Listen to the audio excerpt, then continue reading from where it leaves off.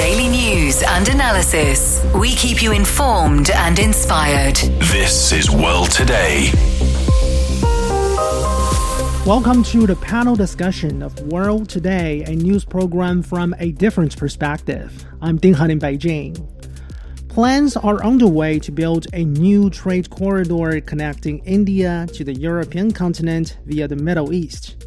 The United States, India, Saudi Arabia, and the United Arab Emirates announced this particular project during the recent G20 summit. The European Union and some individual EU member countries like France, Italy, and Germany are also involved here. So in this edition of the program, we are going to explore the geopolitics behind this project, as well as the prospect regarding the actual constructions and buildings surrounding it. To listen to this episode again or to catch up on our previous episodes, download our podcast by searching World Today. So joining us now on the line is Mr. Mohammed Saqib, CEO of the Bureau of Research on Industry and Economic Fundamentals. That's a New Delhi-based consultancy. Welcome back. Thank you. Thank you. Also joining us is Dr. Guy Burton, Adjunct Professor at the Department of International Affairs with Vesalius College in Brussels. Thank you very much for joining us. Well, thank you for having me. And finally, we have Dr. Yin Zhiguang, Professor of International Politics with Fudan University in Shanghai, China. Hello. Hi, thanks for having me. Okay, so Mr. Saqib, to start with you, U.S. President Joe Biden says the proposed corridor would offer, quote, endless opportunities for the countries involved, making it far easier to trade and export clean energy and lay cables that would, connect communities, unquote. What do you think has really prompted the Biden administration to throw their support to this particular program? Yeah, thank you. Thank you for having me on this show. Well, I think this initiative, as they say, it has a, like you mentioned in your introduction, it has a huge amount of geopolitics involved in it. The U.S. is on the way out of not only in the Middle East, but generally from the world scenario. We are on the verge of new economic order. And Middle East is going to play a very, very important role. So if you look at the whole geography, that America is going down. America's involvement in Middle East is going. It's almost negligible now, except for some defense things, And even in South Asia. I mean, now if you look at Afghanistan, America is withdrawn. So now they are trying to make somehow to bring in feet into the Middle East region and want to play an important role. Now, Europe and America on its own is not capable of doing much now because of either whether financially or infrastructure-wise or otherwise, So this is one of the reasons that they want Jordan and Israel to play an important role. They want to bring in Europe also in Middle East. The second thing is, and I think which is more important, is that somehow American administration or the West, they want to undermine BRI. Now I have seen some discussions going here. The people I have started talking, this is the old Spice Road, which was more important than the Silk Road. So this is going to replace the Silk Road to the Spice Road and all those kind of things. But we know that this is more of a big talks on good on talking, but substance there is not much. You cannot say much about now because they are still in the formulation. Within 2 months, we will know that the exact route and the things and all. But in India and generally, we have seen so many announcements of number of corridors have happened, but nothing really moves. So we do not know that who all will be involved. We do not know that how much money it will require. We do not know who will bring in the money into it. Yeah. And you look at the political situation in Middle East and all, it is still quite fluid, We do not know how Saudi Arabia and Israel will get together. How will Turkey react to it? What China, what Iran's and Saudi equation will remain? How UAE will behave on all this. So it's a very fluid situation as of today. Yeah, so definitely a lot of issues remain uncertain at this point. So, Professor Ying, let me turn to you.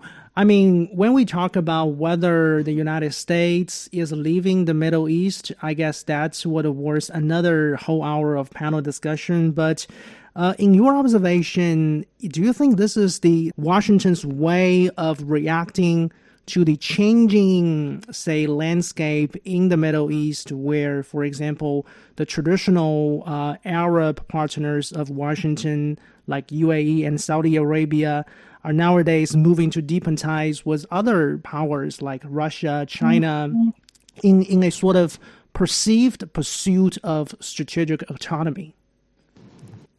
I quite like the expression react.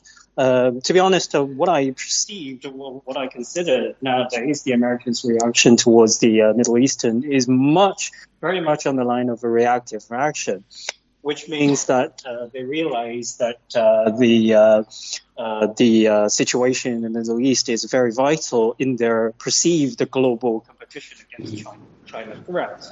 So the main theme in their action is not necessarily cooperation for the benefit of the world, but in the sense of reacting towards an enemy that they perceive that makes posed as the biggest threat towards the American world order. So, to me, in the sense, of course, personally, I think to the Middle Eastern and regions that is currently under discussions of this initiative, I would very much like to see real actions going on. Very much like to see the Americans' action to bring true development, true benefit to the local people. But I agree with the previous panelist that it's all up in the air at the moment. Okay. So Professor Guy Burton, what is your observation? Now, one particular point in this regard is because this planned corridor will pass through Israel and Jordan, therefore some media reports suggested that the Biden administration is hoping that this project could somehow support its diplomatic effort to push for normalization of relations between Israel and Saudi Arabia by building on the momentum of what has already happened because of the Abraham Accords signed during the Donald Trump era. What is your observation?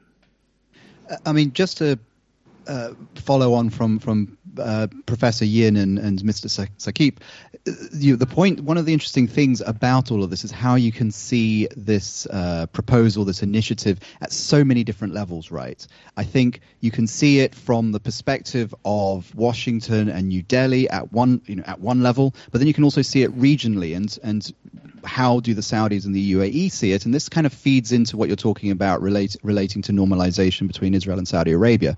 Because yes, as you've mentioned, the Americans would be quite keen to see this as maybe one of the ways of encouraging or making it easier to see normalization take place between those two countries. But you've also got to keep in mind that there's other interests or other issues that are floating around there as well. I mean, one of them is the question of the Palestinians. I mean, the Saudis have been very clear in stating that any kind of normalization deal with Israel does require some kind of resolution about what's going on with the Palestinians, and the current Israeli government, which is incredibly right-wing and also very opposed to any kind of recognition of the Palestinians, that is a major stumbling block. You've also got to remember as well that Israel wants normalization, the US wants normalization. The Saudis know this, and so in that sense, they have considerable leverage at the moment. The day after they sign an agreement with Israel, that leverage goes. So yes, I can sort of see how this enables engagement and some kind of collaboration, but the extent to which this is actually going to result in a normalization deal is still debatable. Okay. So, Mr. Saqib, on the part of India or the Indian government, I mean, certainly there are a lot of incentives to advance new trade corridor linking India to the Middle East as well as European Union. The UAE and Saudi Arabia, for example, represent India's third and fourth largest trading partner, respectively. And in the meantime, trade between India and the EU has also been growing in most recent years. And actually, New Delhi and Brussels are actually currently in talks with each other over a possible free trade agreement. So when we talk about this planned project, do you think trade is the only consideration of the Indian government? I think, if you look at this initiative as an economic initiative, it does not make any sense. For India's trade, we already have a agreement, CEPA agreement with the European Union. We have established lines with Saudi Arabia and other Middle East countries and all. For Europe, we are not even 2% of Europe's trade and all. So I think as far as economics is concerned, I do not see that any merit into it. If you look at the geopolitics, yes, we see that Middle East and North Africa, especially MENA region, is going to be a very, very big market. And India can play a very big role. Now we see China as a competitor into this market, and same thing, the America also sees China as a competitor market in this market. So our interest with America aligns there, that somehow we have to push Chinese initiative and get to it. But this is, as I said earlier, this is more of a geopolitics than economics, and there's not enough time to talk about the figures and all. But really, as far as the India is concerned, our trade with China is still much bigger than the trade of EU and Emirates together. Unless there is something happens that suddenly the Europe becomes a very big market for us, and then they are shifting their imports from China to India. A lot of big things are happening. But as of today, in the current situation, I do not see any economic feasibility or any logistic feasibility in this corridor.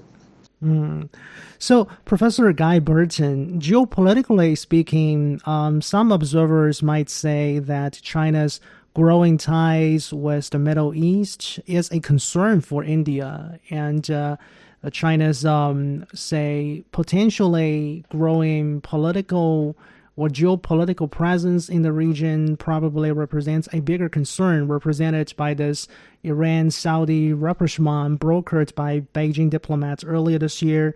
So in this regard, New Delhi and Washington, in their opinion, have found a common ground in terms of countering China in the Middle East. What is your thought on this? Do you think this is one area where the interests of the United States and India align with one another when we talk about this planned corridor?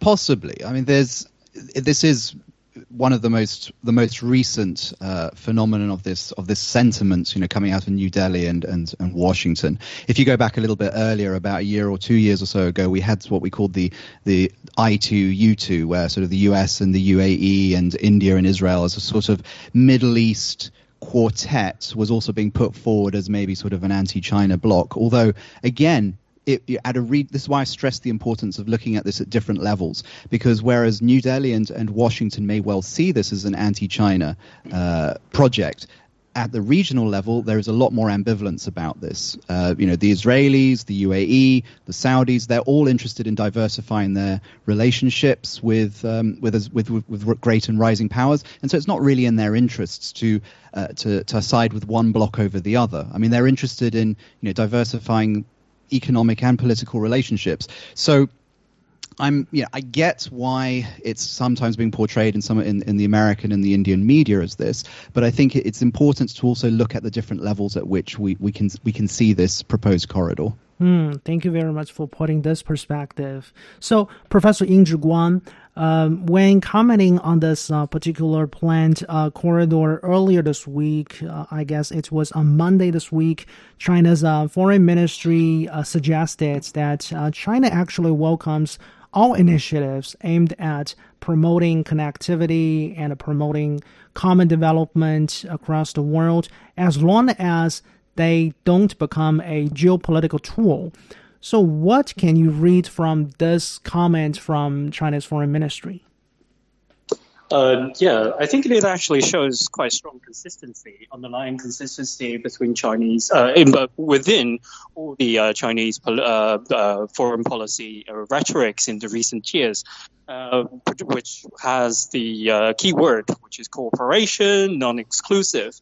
When they're describing, for example, Belt and Road Initiative, the corridor connecting Asia and Middle East and Africa, they always emphasize this is not a reenaction of the Cold War Marshall Plan, and on the contrary, it was the the opponent suggesting that China is actually pushing forward a Cold War equivalent of Marshall Plan, whereas China is saying that no, what we're trying to do is to change the perspective in understanding the world and further diversify the choices. And here, I think we definitely need to emphasize that the importance of changing our political theoretical rhetoric in understanding the framework, the structure, the order of global politics. Under the influence of the Cold War confrontation and realist perspective, always emphasize geopolitics, the importance of big power geopolitics. Struggle plays the most important role in deciding the future of the world. Whereas in practice, we're actually seeing, usually during the time of bipolar confrontation, the forces, the union of the forces in between, start to gain new political momentum.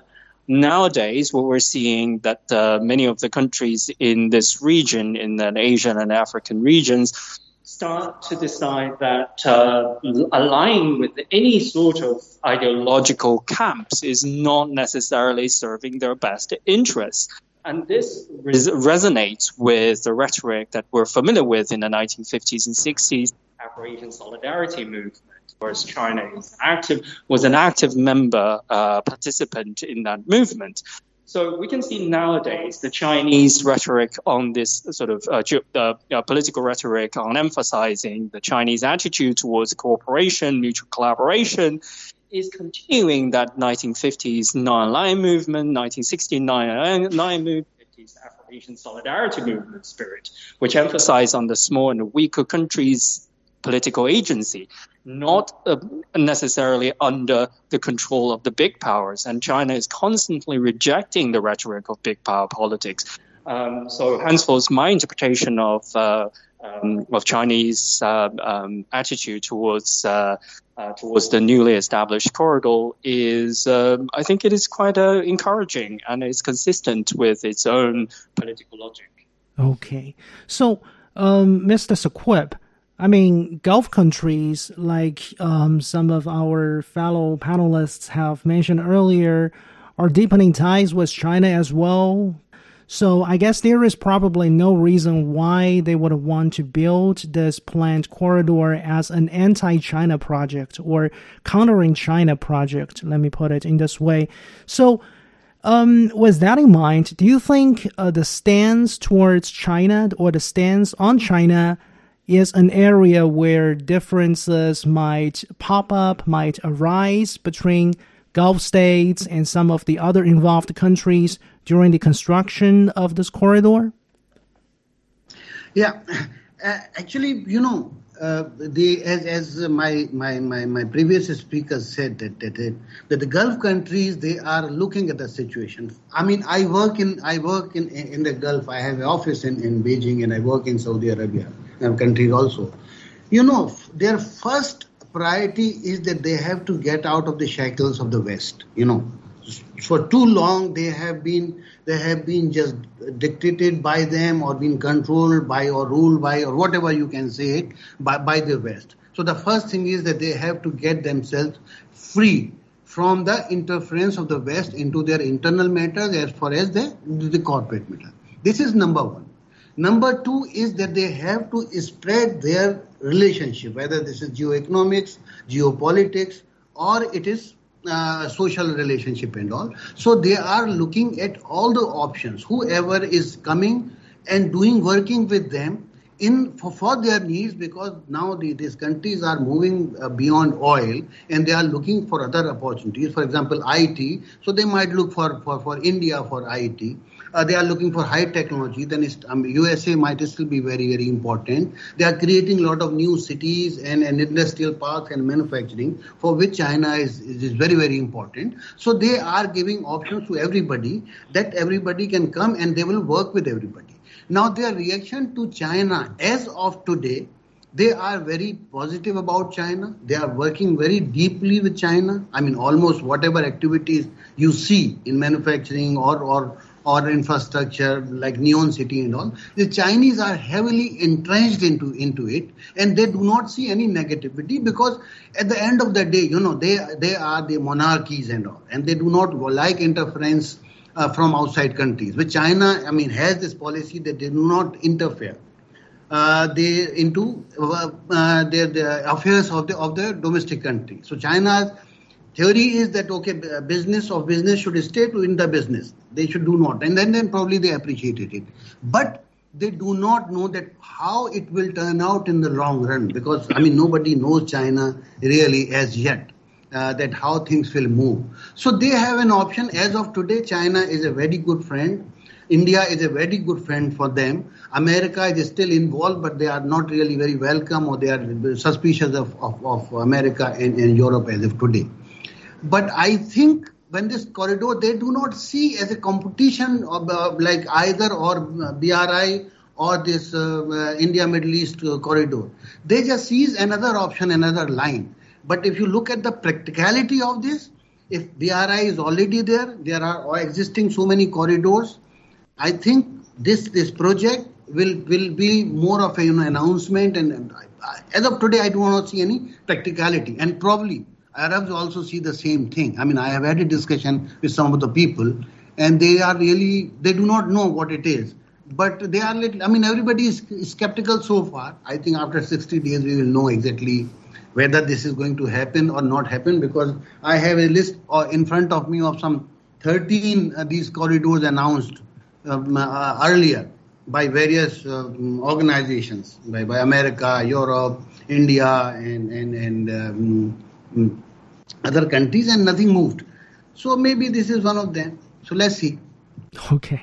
So, Professor Guy Burton, we still have about 2 minutes before we need to take a short break in the middle of our show.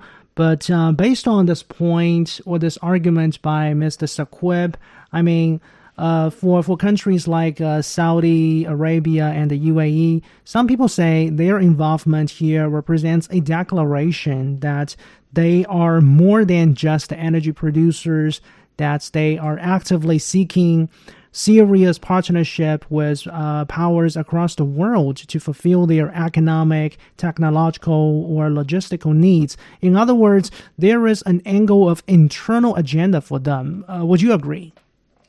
Oh, absolutely. And this is, again, ties in with the point that I've been making throughout, which is you can see this at different levels. So when you look at the Saudis and the UAE, actually, if you look at the Gulf more generally, there's an agenda of economic diversification going on. Because as Mohammed pointed out, these countries are looking to see how do we develop our economies post oil and gas. And so they are looking to bring in not just different industries, but also sort of high tech, high level services.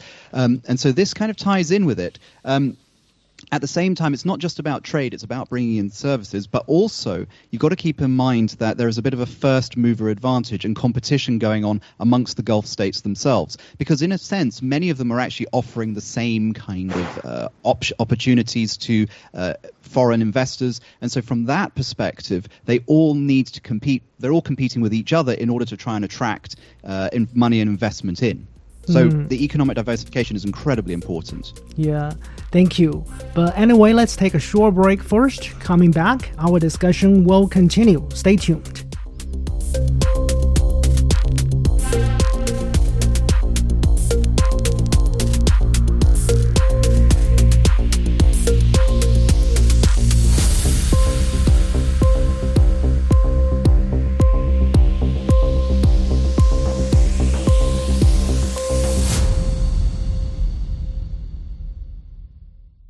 You're listening to World Today. I'm Ding Heng in Beijing. Today we are talking about a plan to build a new trade corridor to connect India to European continent via the Middle East.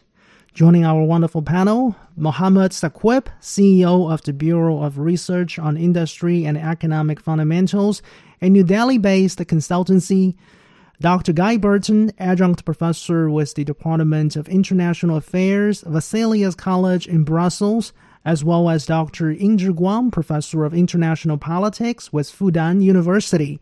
So going back to you, Professor Yin, I mean, when we talk about, say, the role of UAE and Saudi Arabia, I mean, traditionally, these two countries, for example, especially the latter, Saudi Arabia, have long, geopolitically or sentimentally aligned with Pakistan. So with that legacy relationship in mind, why do you think they are now moving to strengthen ties with India?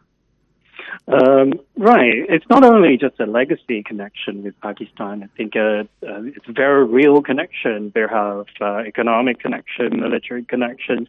Both parties kind of need each other.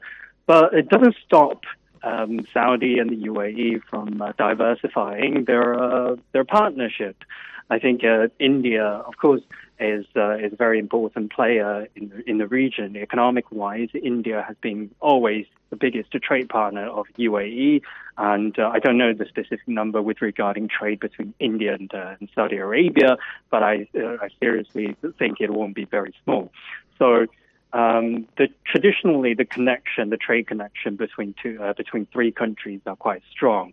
But I think when we're discussing this very initiative of strengthening their ties with one country, it doesn't necessarily mean there will be weakening ties with other countries. Diversifying options and diversifying their both political options as well as economic options is for their own interests. And I think it is understandable and reasonable and very encouraging.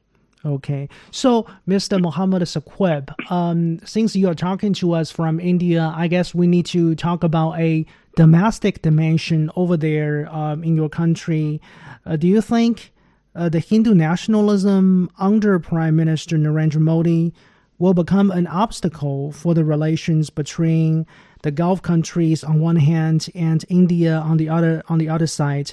I'm talking about this issue because last year we saw one example where there was a lot of reaction from the Gulf politically and diplomatically after this spokeswoman of Modi's BJP, the ruling party, said something on TV openly which was seen as blasphemy to Muslims. Yeah, at the government level, in all the Gulf countries and all, they see this the Hindutva or Hindu-Muslim conflict in India as a domestic matter, and it remains there. And I think they should because they think that this conflict has to be settled by the domestically, and they do not really because the Gulf is not like America that they want this and now they say that they are the savior of the world and then they have to interfere in human rights and all that. Gulf countries, they do not talk about it. They see it as India's internal matter and all. But having said that, the people in this Gulf region, they have started feeling it and realize it and started talking about it. And mind you, there are millions of people of Indian origin who are Hindus who are working in the Middle East. And, the jobs who are given by private people, not by the government there. And if the individuals have started realizing it and have started talking about it, then at some stage they might put pressure on their government to take some action or say something at least. This is important. The case earlier you said about the one of the spokesperson was removed and all because of some bad remarks on television. Yes. That issue was also raised by a masjid imam, a Kalagi from a mosque. No government said it. But then it was taken up by everybody, and then governments had to react and say something and all, because the public reaction of people there was much. So if it continues, then probably it will have an effect on Gulf relationship, maybe on the business side as well. But as of today, I mean, they are not really bringing it into our relationships. So, Professor Burton, talking to us from Brussels, in your understanding for the Europeans, what is really driving the European Union to deepen trade and investment ties with Gulf countries? Well, it's primarily economic. I mean, there's an interest in trying to, broaden outreach. Ensure that there's sort of that Europeans get a fair share of the cake, as it were. That European firms and businesses can do business out in the Gulf. But it's obviously that they face a number of challenges themselves at home. I mean, there's a number of issues that Europe is having to deal with, rather the European Union is having to deal internally with issues to do with migration, issues to do with the differences of the various members, what they want to achieve. Obviously, we've had high energy prices here over the last couple of years, so there's a very real interest in how do we generate reasonably priced energy, or source it, particularly for our for our population, but also because we need to diversify away from Russian gas, which was a decision taken last year after the Ukraine war. So, by the way, in addition to deepening of the economic or business ties with the Gulf region, do you think the Europeans in general are willing to play a more prominent security-wise role in the region? I guess that's a wish, that's a hope on the part of Washington, D.C. since the Obama administration.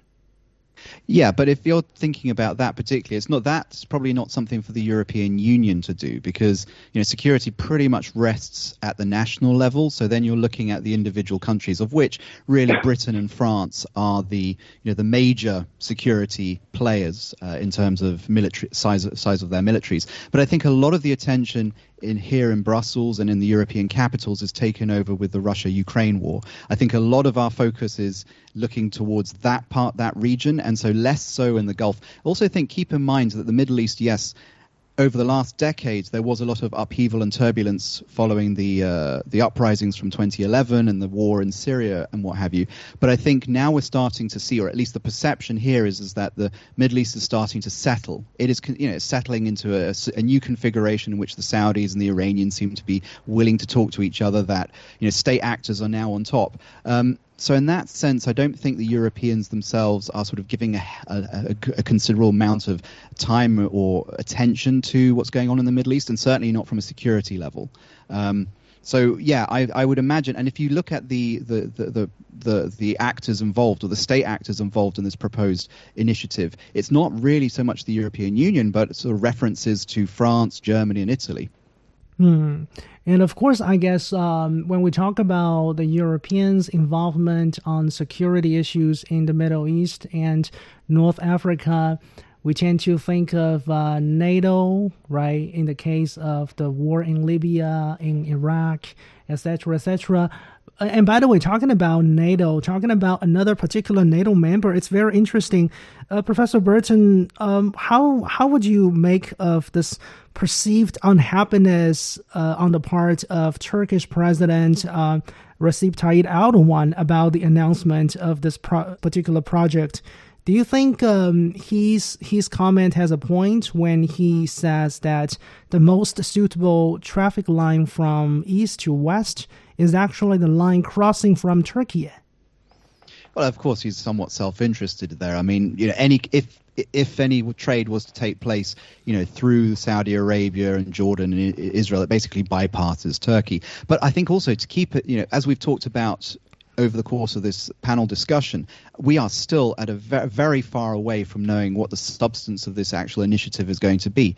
Any kind of proposed railways, road networks, port facilities, we are still talking, years away from this stuff being actually, built, put into practice. So, yes, I can understand why the Turkish president is fearful, but I don't think he needs to be worrying just yet. Yeah. So by the way, Professor Ying, working groups have been given some 60 days to put together a more detailed plan for the construction of this particular corridor. And it's being reported in media that the first stage would really involve identifying the areas that need more investment and the areas where physical infrastructure can be connected between different countries involved here. So with regard to, say, the United States, India, Gulf states, and the EU, or some individual EU members, what kind of resources do you think each of these powers could possibly be able to contribute to this plan? Well, I think that's a very interesting question. I guess this is also lays in the core of our inquiry towards this very initiative, whether it is just going to be a stunning PR stunt or this is going to be something solid. Of course, we really hope it's going to be something solid, but from the sheer fact that the working group is only being given 60 days to work out the plan, and the plan relies quite heavily on the existing infrastructure, but putting a rhetoric of distributing or considering the underdeveloped or the areas with the most need to be connected. This seems to be a little bit concerning because the focus is on utilizing the existing things, whereas the promise is largely seen as taken straight directly from what China has promised, has always been promising. So, to me, I'm remaining hopeful, but I'm slightly leaning towards skepticism in this particular case, as precisely as you describe, you point out what specific. We can't really see any sort of a specific commitments being made by all the major players. All the commitments that we can see right now is promising the existing things. By joining them together, we can have a beautiful new project. No, it's just reframing an old project into a new one. So I remain skeptical in this sense. Yeah, it's being reported. I think I once saw a piece of media story which suggested that actually some 70% of the projects are already in place. So there is a need regarding renovation, etc., etc. But that's another subject.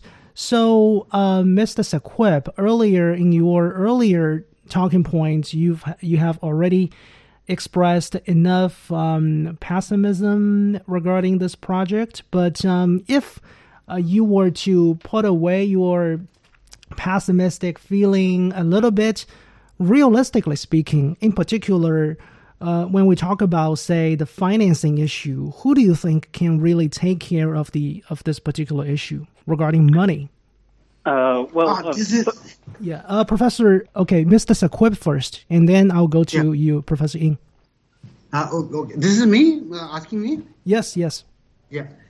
Actually, this is a very, very interesting question.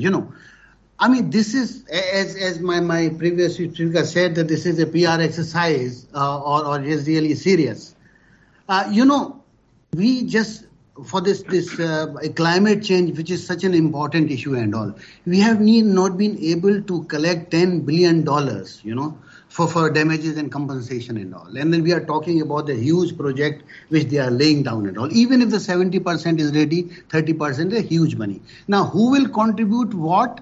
As you asked earlier and all, I think like if you really put, okay, this project is going to go, then maybe America can put in technology. India can give a kind of IT and HR and soft power and all. Middle East can put money into it because they are rich people. I think European can only give blessings and prayers and all. I think they have nothing to really contribute to this thing physically if you come to it. And the money, collecting money, probably what they are talking about is that they will involve private sector into it. So it will be more of a public-private participation. and whom they involve. This is not really. We do not know that whether the Chinese companies, like in earlier projects, they allowed private participation. Whether they will allow Chinese participation, will they let Huawei come in? But anyway, if they do it, the Chinese company will be involved, covertly or overtly. You cannot make any big project without Chinese involvement. But if they let Chinese come in openly, then probably finances will not be an issue if it is a PPP, public-private project. But if you are thinking that governments will finance from their coffins, then it will be very, very difficult. Okay, so Professor Yin, go to you. I mean, one particular question I can think of is that in the case of some projects under China's Belt and Road Initiative, for example, actually there have been some participation by Western corporations like the General Electric and Siemens, and some American or German financial institutions like Deutsche Bank have also involved in some particular financing of some particular projects. By comparison, do you think the construction of this planned corridor would provide opportunities to Chinese businesses? Oh, I think that's a $1 million question, I guess, right? But first, allow me to sort of slightly explain myself. I'm not pessimistic. I'm just maybe slightly leaning towards skepticism, but definitely not pessimistic. But the reason why I'm leaning towards skepticism is precisely because everything is up in the air, right? So we're not sure what is going to happen, what the plan will pan out. So in terms of financing, if we're considering this plan as really open and initiative, trying to encourage people to get involved, then of course, naturally, we will welcome everybody to bid according to market rule. Everybody needs to be able to have a chance to bid for this project. But if it turns out to be another project which specifically excluding certain companies from certain countries, then it will just become a repetition of an instrument which insert certain type of geopolitical power and according to certain countries' will. This is purely interventionism. So we don't know that. That's why I remain hopeful but skeptical. Another point I want to elaborate on is that, the reason why I remain hopeful is because the region needs, from the region's perspective, from the countries or which are part of this initiative, I think it is welcoming to see a diversified incoming interest towards this region. But also at the same time, it provides them a real political momentum to work together. But again, having said that, a political momentum remains as a momentum that doesn't have a really sort of a real life changes implication unless they actively start to work together, or there is a third party come from either big power or external power coming over with a good intent to say that I'm going to help, let's kickstart, glue everybody together, put a bit of money into it, and then we will start working on it. This is a really good project. The history has clearly showed us the rare moment exists. The political momentum exists. It could exist in some historical moments, but interventionism tends to be playing a very strong role in this in the scene. But one thing remains quite hopeful is that the existing Belt and Road Initiative of China in this region has already put strengthening the local countries' bargaining power and negotiation power. And even with the intention of replacing the Chinese Belt and Road Initiative, they still have to put into consideration the sheer might of the China's presence in there. That they have to bear in mind that the recipient countries are not merely sitting there to receive any sort of handout.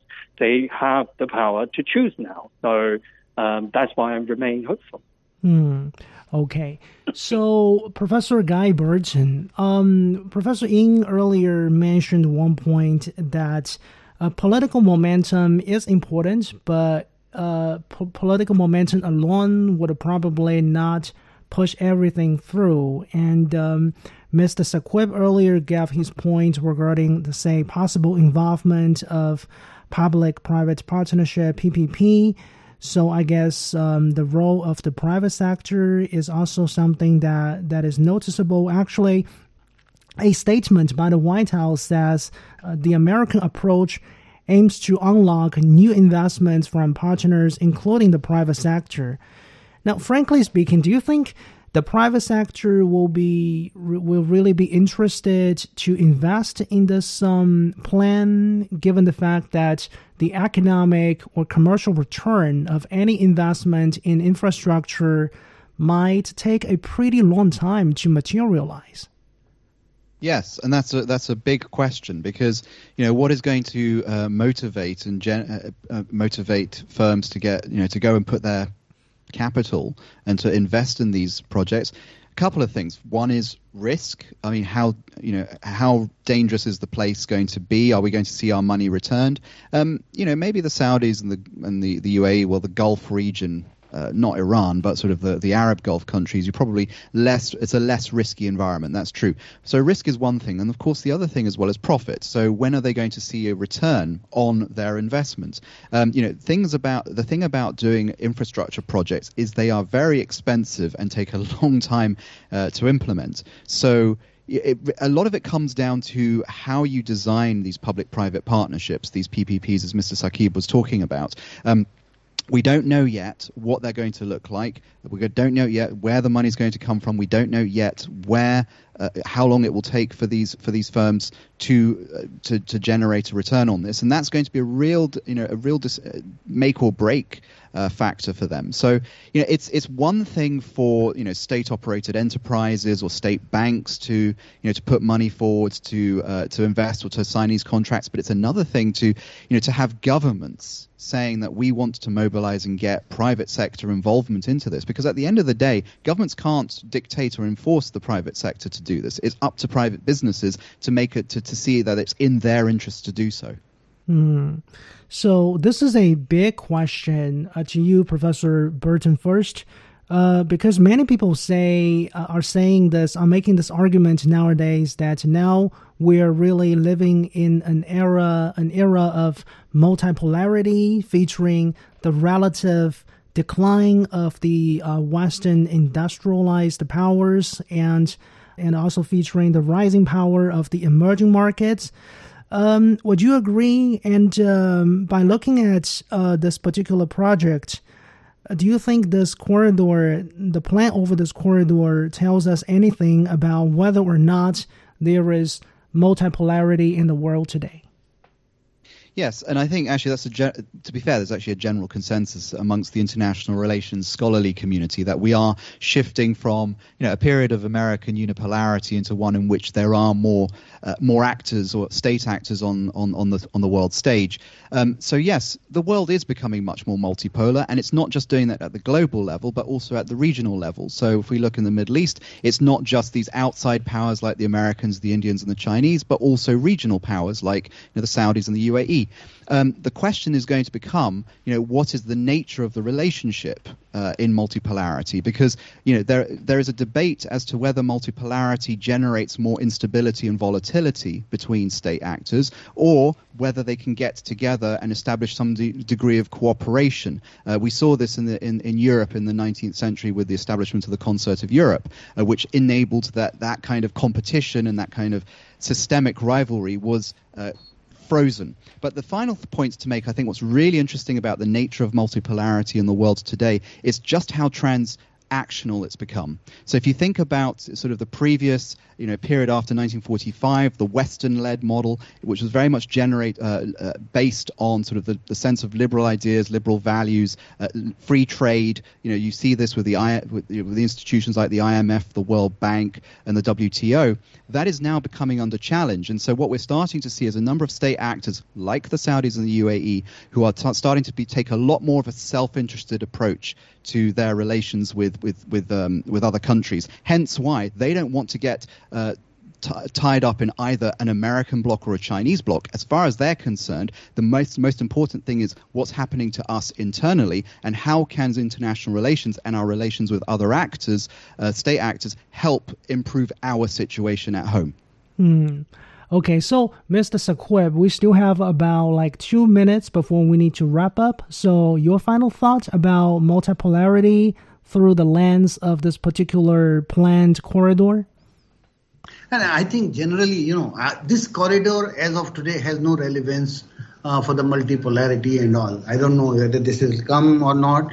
I'm really skeptical about it. But generally, the multipolarity is coming back in many ways and all. And if really the purpose of this corridor was to create multipolarity, then probably, or to get something substantial, I think these countries should align when BRI is already there. We are talking about that, where to get money, who will do it, what will be the return and all. So for these groups, if you you take the geopolitics out of it, then probably for BRI this will be a complementary project and it will be much cheaper and better to do it and all. So multipolarity because of BRI has already happened, because there are so many countries who used to look up to the West or international organization for money or their infrastructure projects and all. Now they have choices. So they can go to AIIB, they can go to Chinese government, they can go to IMF and World Bank. So multipolarity is happening, but it is still a lot more work has to do. This project will contribute to multipolarity. I can't really say that this is something which will add anything to the current state of things. But that's an open question. No one knows the answer, at least for now. But thank you to all our participating panelists today. We have been speaking with Mohammed Saqib, CEO of the Bureau of Research on Industry and Economic Fundamentals, Professor Guy Burton from Vesalius College in Brussels, as well as Professor Yin Zhiguang joining us from Fudan University. That's all the time for this edition of World Today. To listen to this episode again or to catch up on our previous episodes, you can download our podcast by searching World Today. I'm Ding Heng in Beijing. Thank you so much for listening. Bye for now.